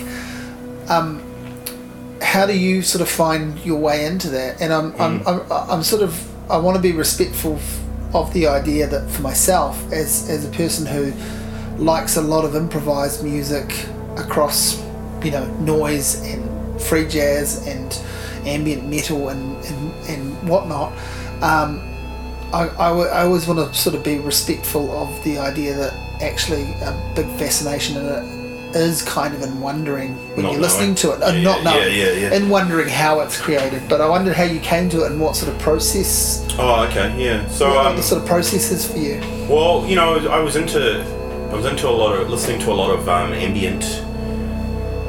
You know, those Eno ambient records, and I was also into bands like Le Bradford and Stars of the Lid. You know, Flying Nun had put out that Le Bradford album, and that was a real game-changing album for me. And then Stars of the Lid were on the same American label as them, so I'd sort of... There was this cool mail order guy in Nio that would sort of send out these lists, and we would all buy records off him, and I discovered so much of what we now call post-rock kind of music, you know, Mogwai and... And so I was sort of getting into that stuff, and you know, you can kind of... Not so much, but a little bit in the Lambs, on the Atmospheres and those Lambs albums, you can kind of hear a little bit of that coming through. Yeah, again, that sort of comes from Fugazi and stuff. Too, Slint was another big band, you know, like and so I was aware of the Stars of the Lid thing, and then I started going out with this girl, and we went. Her dad was a musician, and she said, "Oh, my dad's playing at Space, Jeff Henderson's Space in Newtown, you know. Yeah. We'll go and check it out." And this was really early, you know, we'd only sort of started dating, and then so one of our first dates was going to watch her dad play as part of Birchville Cat Motel. Oh, right, yeah. And I was aware of Campbell because he was in a band called Cowcatcher, who were around at the same time as the Letterbox Lambs. So we sort of were aware, we knew each other, sort of, you know, of each other. Yeah. And so her dad, Bill, was playing sort of drone John Cale kind of Velvet Underground violin over what Campbell was doing his loud guitar stuff then. And it was really cool. And I could see these moments of this kind of Stars of the Lid ambient drone stuff that I really liked. And this was my first time meeting Bill, you know, her dad. Yeah. And, you know, I said, hey, you know, I really dig it. And he was aware of my band and, you know. So, and, you know, even though he's literally old enough to be my dad, we're quite different people. We've got a lot of, we're quite similar in a lot of ways as well, and kindred spirits, I guess. Yeah. And it wasn't long after that he gave me a CDR of his solo thing, and he's like, oh, this is my thing, Third Octave Band. This is my second album I've done, check it out. And I really liked it, and it was sort of the free noise thing, but it was a bit more glacial and gentle than the Dead Sea Crazy kind of, which I love a lot of that stuff, but it was a bit more palatable for me coming from the ambient music kind of place. And then not long after that, so this would have been 2000, I think, maybe early 2001, I can't remember if it was 2000, 2001, he said, hey, I'm doing a gig, would you be interested in coming to play with me, you know, like play. And we just did this sort of 2 guitar, lots of effects pedal. You know, I'd never done that kind of stuff before.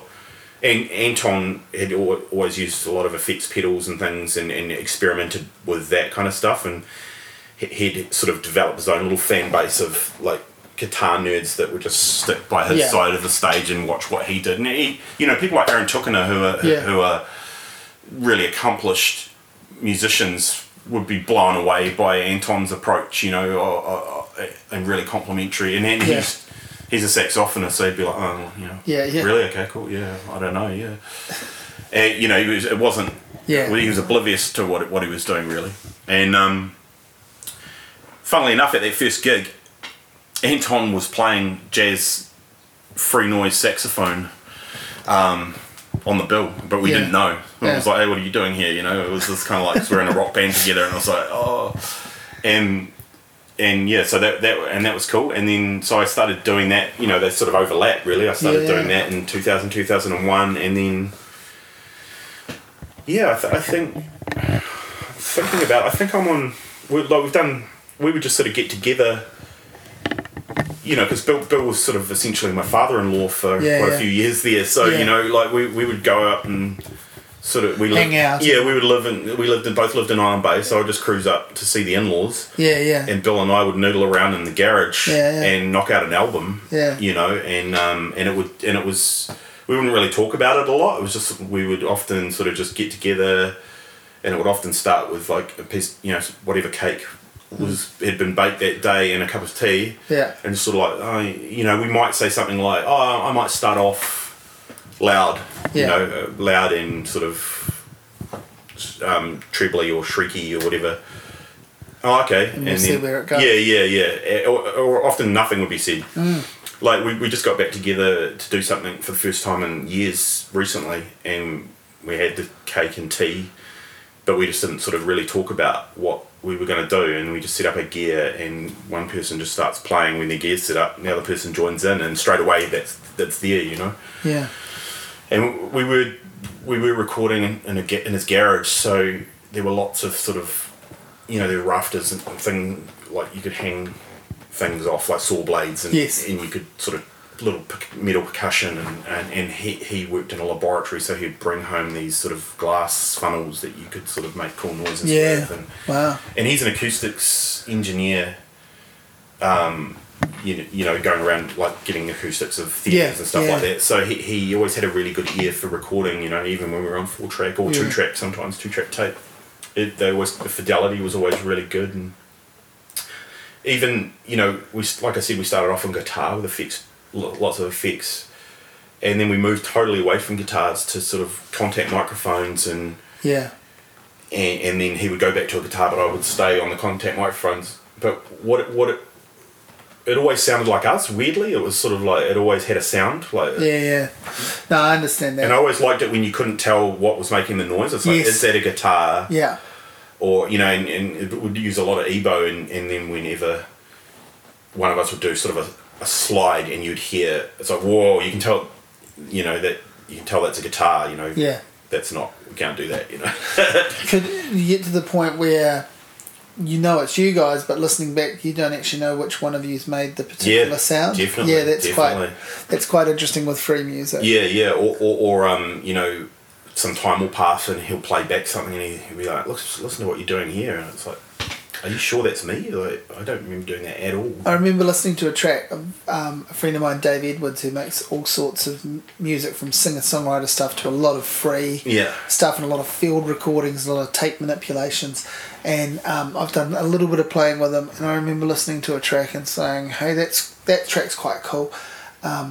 There's some quite fucking weird drumming on that. Who's that? And he's like, don't you recognise your own playing? Yeah. I was sort of like, and I really did not. And, and normally, I mean, any musician usually recognises their own playing, either with pride or with a cringe. Yeah, exactly. Like you tuned to it, and I had no idea. And it was because I was playing very different from how I normally would, so that was cool.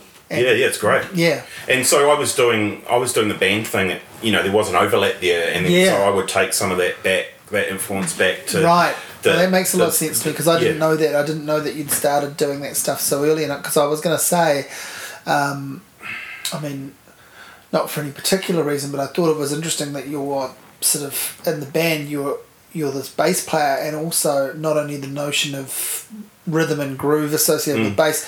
You're also you become quite a melodic bass player. Yeah. And then to move to a music that is essentially devoid of certainly a beat. That's right. There are rhythms, but there are rhythms particularly through the contact microphone stuff. But it's beatless. Yeah. You can't count it. No, that's right. It's free in that sense.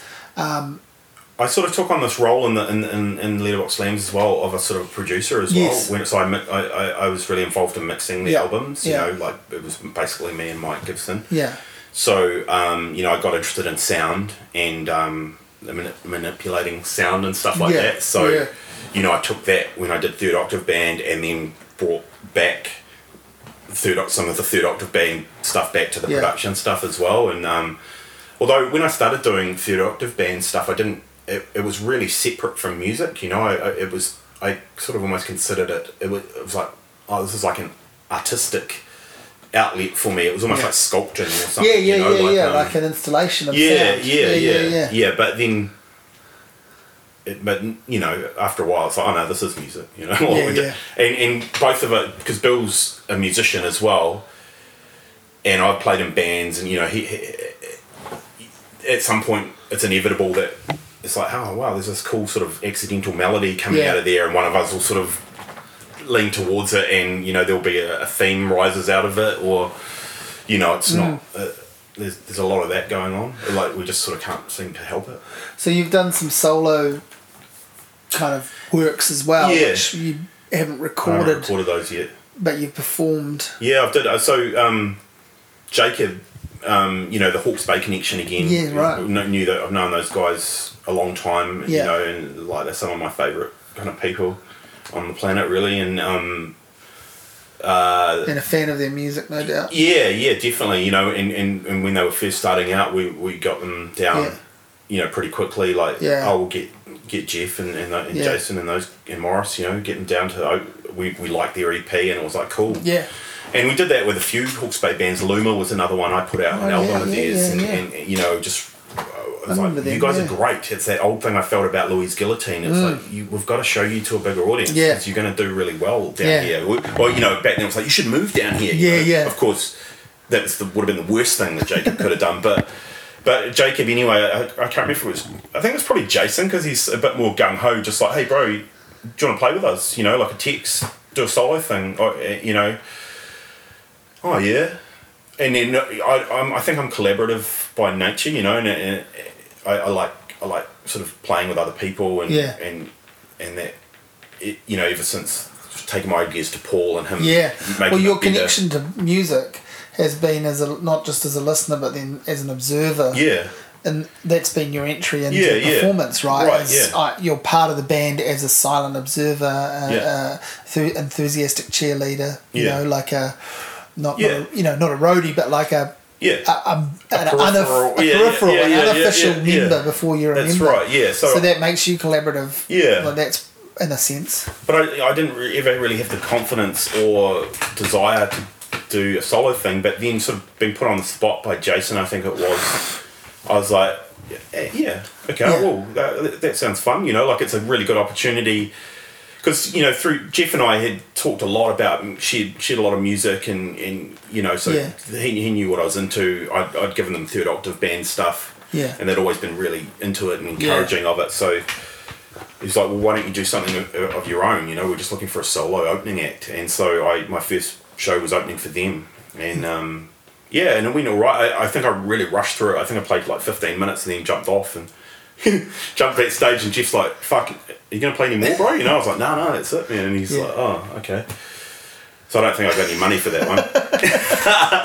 But then, I think I played with them 2 or 3 times, and each time, I think there's a real appetite for that kind of music. Is just there's people's tastes have really changed. When I first started in Third Octave Band, there'd be 20 people there or less, and they were all people from the other bands that you were playing with that night, and it was at the Space, and now, and I know because I played in Black-Boned Angel for a while with Campbell Neal as well, which was like a drone metal kind of a band, and that's when I really noticed, wow, there's people really coming to see this stuff. There was a crossover between that metal and that avant-garde kind of scene,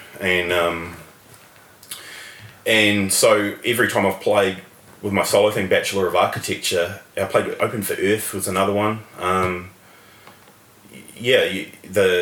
The applause gets louder each time, and so every time I play, I'm like, I've got to record this. I should be recording this. Well, again, it's a bit of that thing I sort of prefaced this part of the conversation with, is that it's interesting, I think, to people to see someone making those noises, because like it's a great experience listening to them. And I've got more and more into listening to on record, on CD, on record, I guess free stuff and improvised stuff and ambient stuff, and the cross section of all of those things. But it's always interesting seeing it performed, because I think people, well, for myself anyway, I know sometimes there's a nice surprise and oh, I didn't actually realise that's at all. Well, that's what it takes, or in some cases that's all it takes in terms of the movement, because it's such great headphone music, and then you just can't help but sort of imagine what the fuck is going on here. How is this person doing this? And sometimes it's incredibly,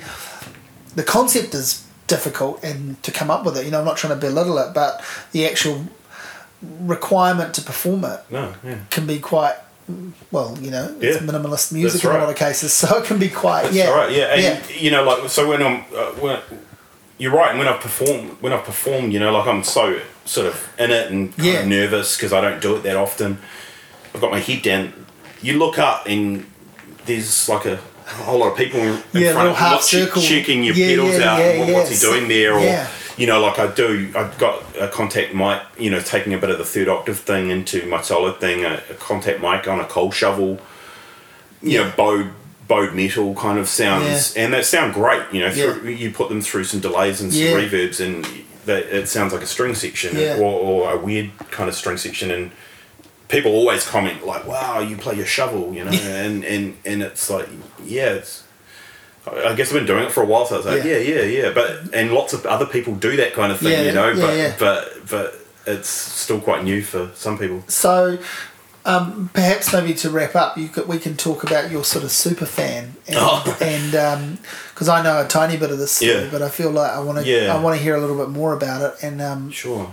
So Third Octave Band, we recorded an album, or half an album, and it sort of sat on on the shelf for a while, and we hadn't done anything for a while, and then Bill picked it up and finished it off, and then our friend Anthony Milton released it. And it was sort of the first album we'd released when this sort of crossover had happened, where people had become quite accepting of that stuff. So I was kind of interested to see, I wonder if it got picked up anywhere. So I googled the album title, and just to see if it had got any reviews overseas, and I got a hit back. LA Weekly had talked about it, and I was like, wow, we talked about in the same review as Henry Rollins. And then when I clicked on it, I was like, no, that's Henry Rollins is talking about us, which was for me. He has his weekly column. And he mentioned our band, and it was like, wow. And because as I mentioned before, Paul and I had jammed on Black Flag songs earlier in the Lambs when we didn't have enough for a full set. We actually covered a Henry Rollins and the Hard-Ons song called "Carry Me Down." So it was quite weird. I was like, wow. And then there was an email address at the bottom, his email address. So I just sent him a message and said, hey, thanks for the mention, I'm a bit of a fan. Yeah, well, I didn't even say that. Yeah, I just said, it's kind of, it's, how did you get hold of our music? Yeah. And he came back straight away in that Rollins way, like, Jules, hey. That kind of, and he's like, hey, great to hear from, thanks, getting in touch. I've actually got quite a bit of your music. I'm listening to Apocalypse Now and Then, which is the name of another CDR right now, as a matter of fact. And that blew me away because I put that one out myself. Yeah. Maybe 50 CDRs, I got them all pressed up and put them out on my little label. And to think that one of those found its way into Rollins' hands, so... I mean, people who know him probably know a little bit about this, but this guy is a super fan of so much music. Lots of other things within pop culture too, but so much music, and a real collector. And because he's such a traveller with his various occupations, he's an active collector who goes and picks things up around the world. He's like, and I don't think I was aware of that even as much. Yeah. When I emailed him, and then we had a bit of a back and forth. I said, oh, hey, look, I'll send you a couple of tracks, because we did an HDU remix, actually, that was supposed to come out. Flying Nun were going to put their last album out on vinyl, and it was going to come with a remix digital album with some cool people like Bachelorette and Rhoda Plus, and Dino was one of the guys that I've been feeding Third Octave Band stuff, and he was always really encouraging. He said, do you want to do a remix? So we did a remix of one of their tracks, but it never saw the light of day. And we had another track that I think we did for a compilation that never happened, and it was probably still my favourite track, and that we've ever done. So I just said, hey, I'll send you these two tracks, and this is to Henry. I'll just Dropbox you some stuff, and so we just sort of had a little bit of back and forth there, and then. A couple of months later, I said I was going to the States. Yeah. And I said, hey, I'm coming to San Francisco and Anaheim. I'm going to Disneyland, but I'm going to be near LA. I just wondered if you had any tips for record shops. I know about Amoeba, and I know about Rasputin or whatever. And he came back. He's like, Jules. Yeah, and he's like, those are the good ones. Let me know when you're going to be here, because if I'm around, he's a really busy guy, super scarily busy. Yeah. If I'm around, and you want to come over and hang out, that'd be cool, And I was like, fucking hell, like that's really surreal. And so that was enough. That was enough of a buzz right there. And I just thought, oh, it's never going to happen, and he's such a busy guy. Yeah. But just to have that communication. Totally. So when I got my dates together, I said, hey, I'm going to be here, and then he said, this time, and he said, yep, I'm around. I'm around. How about this day? We teed up a day, and then and he said, email me when you get to the States, and we'll sort out the details. Because I guess he just doesn't want to give out his details to. Unless he knows you're sort of going to be there. So I emailed him when I got back from the States, and I didn't hear back for a few days, and he was always really prompt at replying. So I was like, oh, he's really busy, it's not going to happen. That's cool. Yeah. And then the day that we'd sort of said was going to be the day I was going to go over came. My family was going to Disneyland, and it was sort of this. My partner was very understanding, if you have to go, this is quite a big thing, you can shoot off. And I thought I was probably not going to get in touch, but I checked my emails while I'm in Disneyland. And he's, hey, sorry, I got, I'm doing an audition or some voiceover work or whatever. But and I'm writing a book. And I'm recording an album and doing a podcast. And writing a column. Yeah, so I'm going to be home. At this time, come over. And so I just left Disneyland right then and got an Uber. Got on the little train. got on a little train. Went and had a shower because it was so hot and I was so sweaty. And then Ubered from Anaheim to LA, to Hollywood. Yeah. And I didn't know, I'd never been to, we went straight to Anaheim, so I didn't know LA at all. Only place I knew in Hollywood was Amoeba Records. And I wanted to check it out anyway, so I was just in Amoeba, kind of waiting for the... Yeah. And then he said, said, hey, Henry, at Amoeba. And he's like, cool, here's my phone number.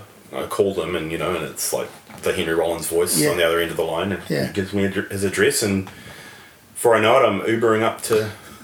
from Amoeba to... Yeah, don't. Well, you can say it. No, don't say it. No.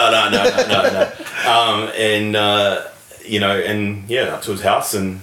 Yeah, it was quite surreal. And his door, he's like, yeah, come on, just the gate will be open, and knock, hello, and I look at the door and I just walk into his house because no one was there. What sort of house does he live in? Is it like a army barracks? Or, like what? I imagine he lives in a normal house. But yeah. It's I mean, it's just a nice, normal kind of a. Yeah. You're quite modern. It's this modern place. Yeah. And. With CDs everywhere. No, he's a... Records everywhere. Yeah, he's a huge music fan. He just had a lot of print, posters, and he's a big collector of, like, paraphernalia and paper and... gig posters. Yeah, so, like, nicely framed in original photos and prints, and so he had a lot of that, and then there I am, just hanging out with Rollins, and then he took me down to. He's got like a music kind of wing. Yeah, like a library. It's like a library, shelves, and it's just mind blowing looking at some of the tape. He had cassettes. Fugazi's first band practice. Because he's best friends with Ian MacKaye, and so like Minor Threat's first band practice, and just. He's like an archivist. Yeah, well, he would tell the story of him and Ian MacKaye the way you have talked about. Davey and Paul. Paul, exactly. That's the friendship sort of bond. Yeah. And so him having those tapes is like me having Paul's band's tapes.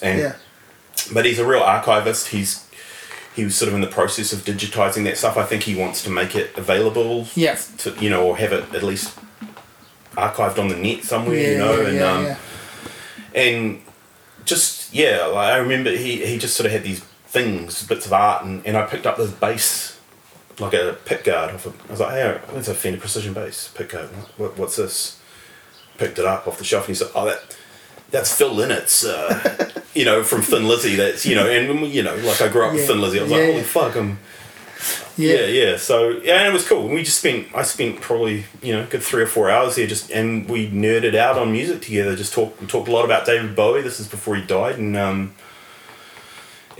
I get, we sort of just swapped a lot of music back and forth, and he, we talked a bit about the New Zealand scene, the sort of drone noise. Because he's been here a bit now. He has. He's really sort of fascinated.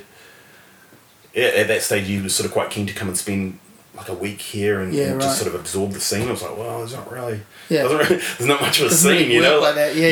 Like we might get together every once in a while and all play a show, but that hasn't even happened for years. So and I mean that was about it, and like I really felt afterwards like there was a real mutual. Well, like you guys. The sort of archivist curating sort of thing, and because I don't really talk about that much, but I had always been that setlist collector. Collected flyers and posters. I mean, his collection was much more impressive and much more preserved. And it's a similar point of entry to music, that he's a music fan. I mean, he was a music fan first and foremost. That then moved into. I mean, he wouldn't even say he's a musician, but he is because got a band named after him and another couple of bands he's been in or guested with, whatever. But he was a guy that went to gigs first and listened to records. Yeah, that's right. And he's just a huge fan, you know, and almost by his own admission, kind of nerdy about it, you know, totally. like a really obsessive kind of collector, and I could really relate to that. But I think people have warmed to him more and more over the years as he's got more self-effacing. Totally, yeah. You know, he's a really polarising character, and people think he's this macho tough guy. Yeah. Thing, which, you know, he has had that in the past, and he's said a few silly things in interviews in his 20s that people sort of hold on to. That everyone says. Yeah. But, I mean, my experience with him was he was this lovely and a really cool... I got the impression that he wasn't really used to... He likes to be alone. He's a loner. He likes his own company. And he doesn't... He's not super comfortable having visitors, so I felt really privileged to be sort of let into his world, and he was a really cool host, and then I had a gig, and I had to go and see Stars of the Lid, who just happened to be playing in LA while I was there, and sort of before we knew it was time to go, so I called a cab, and it was just sort of like, he's super warm, you know, and it was like, cool, we'll keep in touch.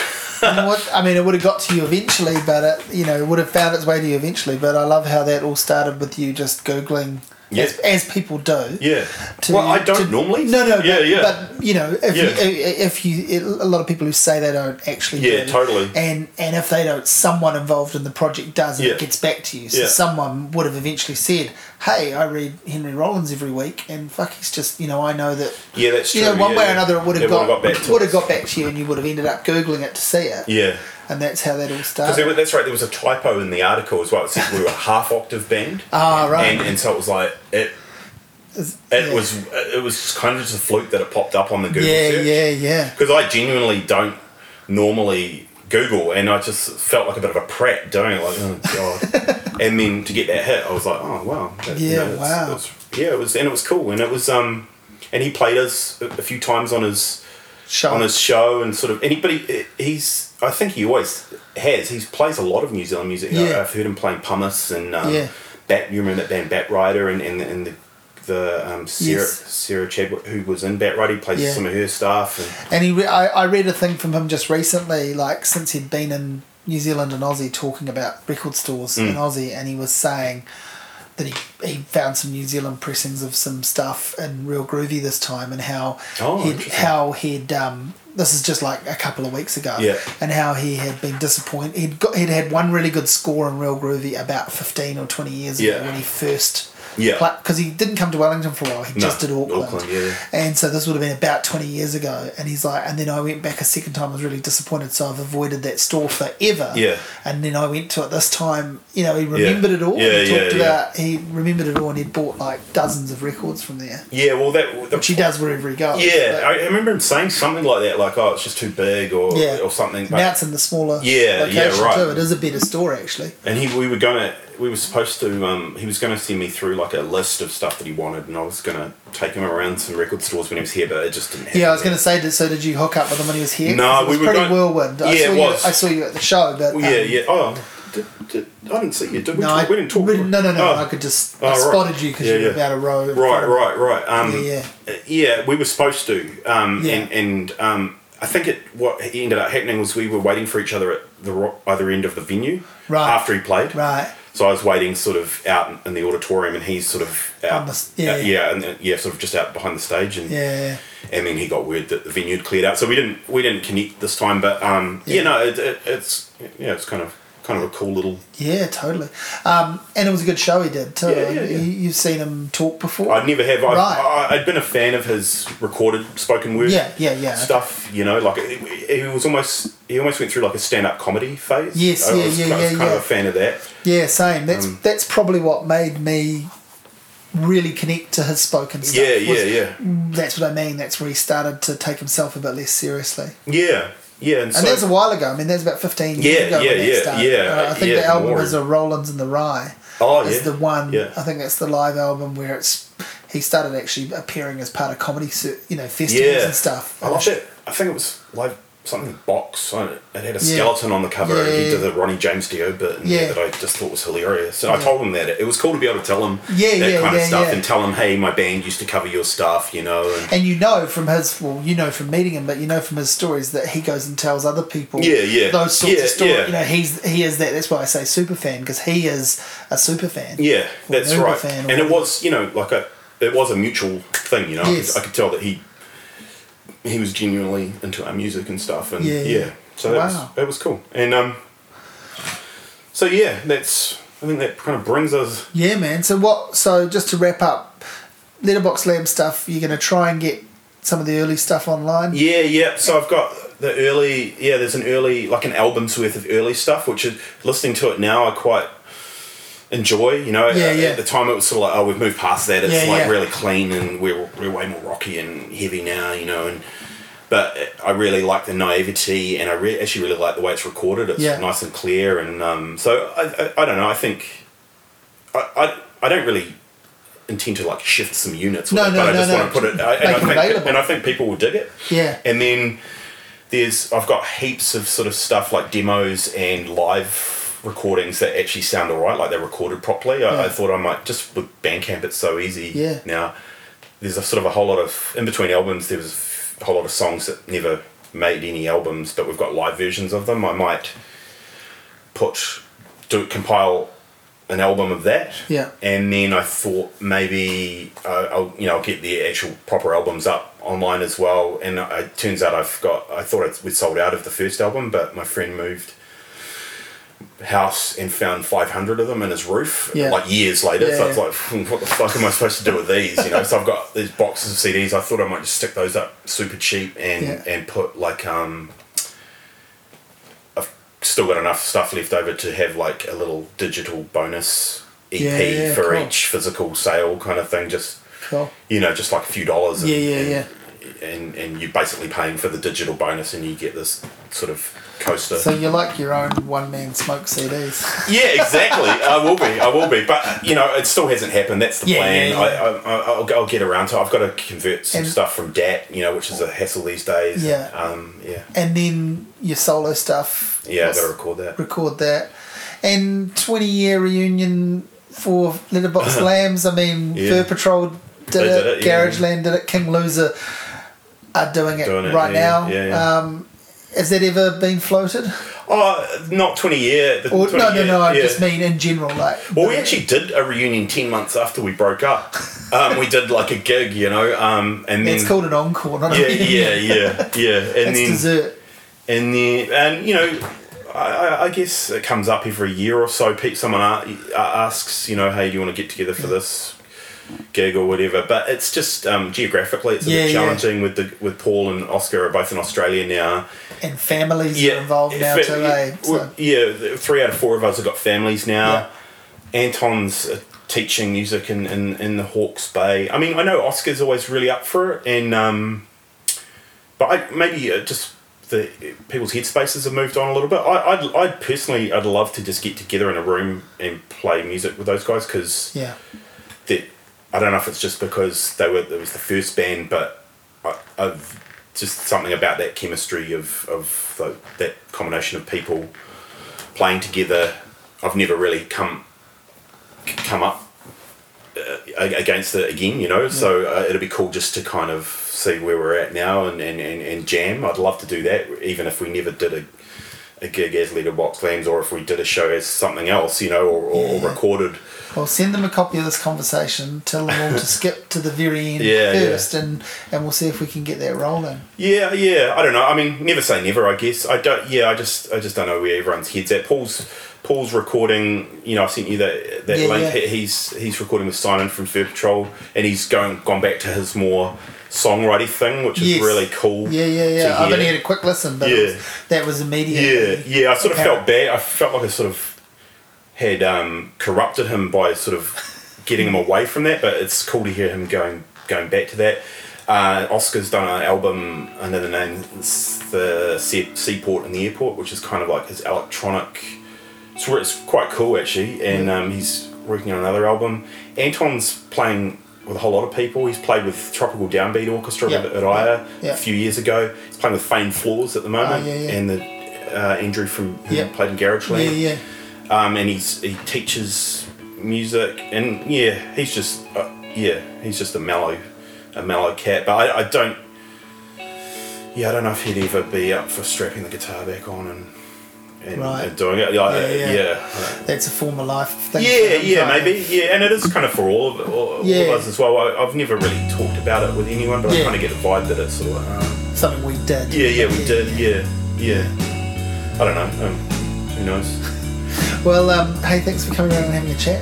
Thanks for having me, man. I sort of, when you asked me to do it, I was like, Sweetman's scraping the bottom of the barrel with yes. I was like, how are we going to talk about? Look at that. 2 hours later, 2 hours. Well, there's no commitment this will ever run. Right. This is just for my own amusement. Well, send me an MP3.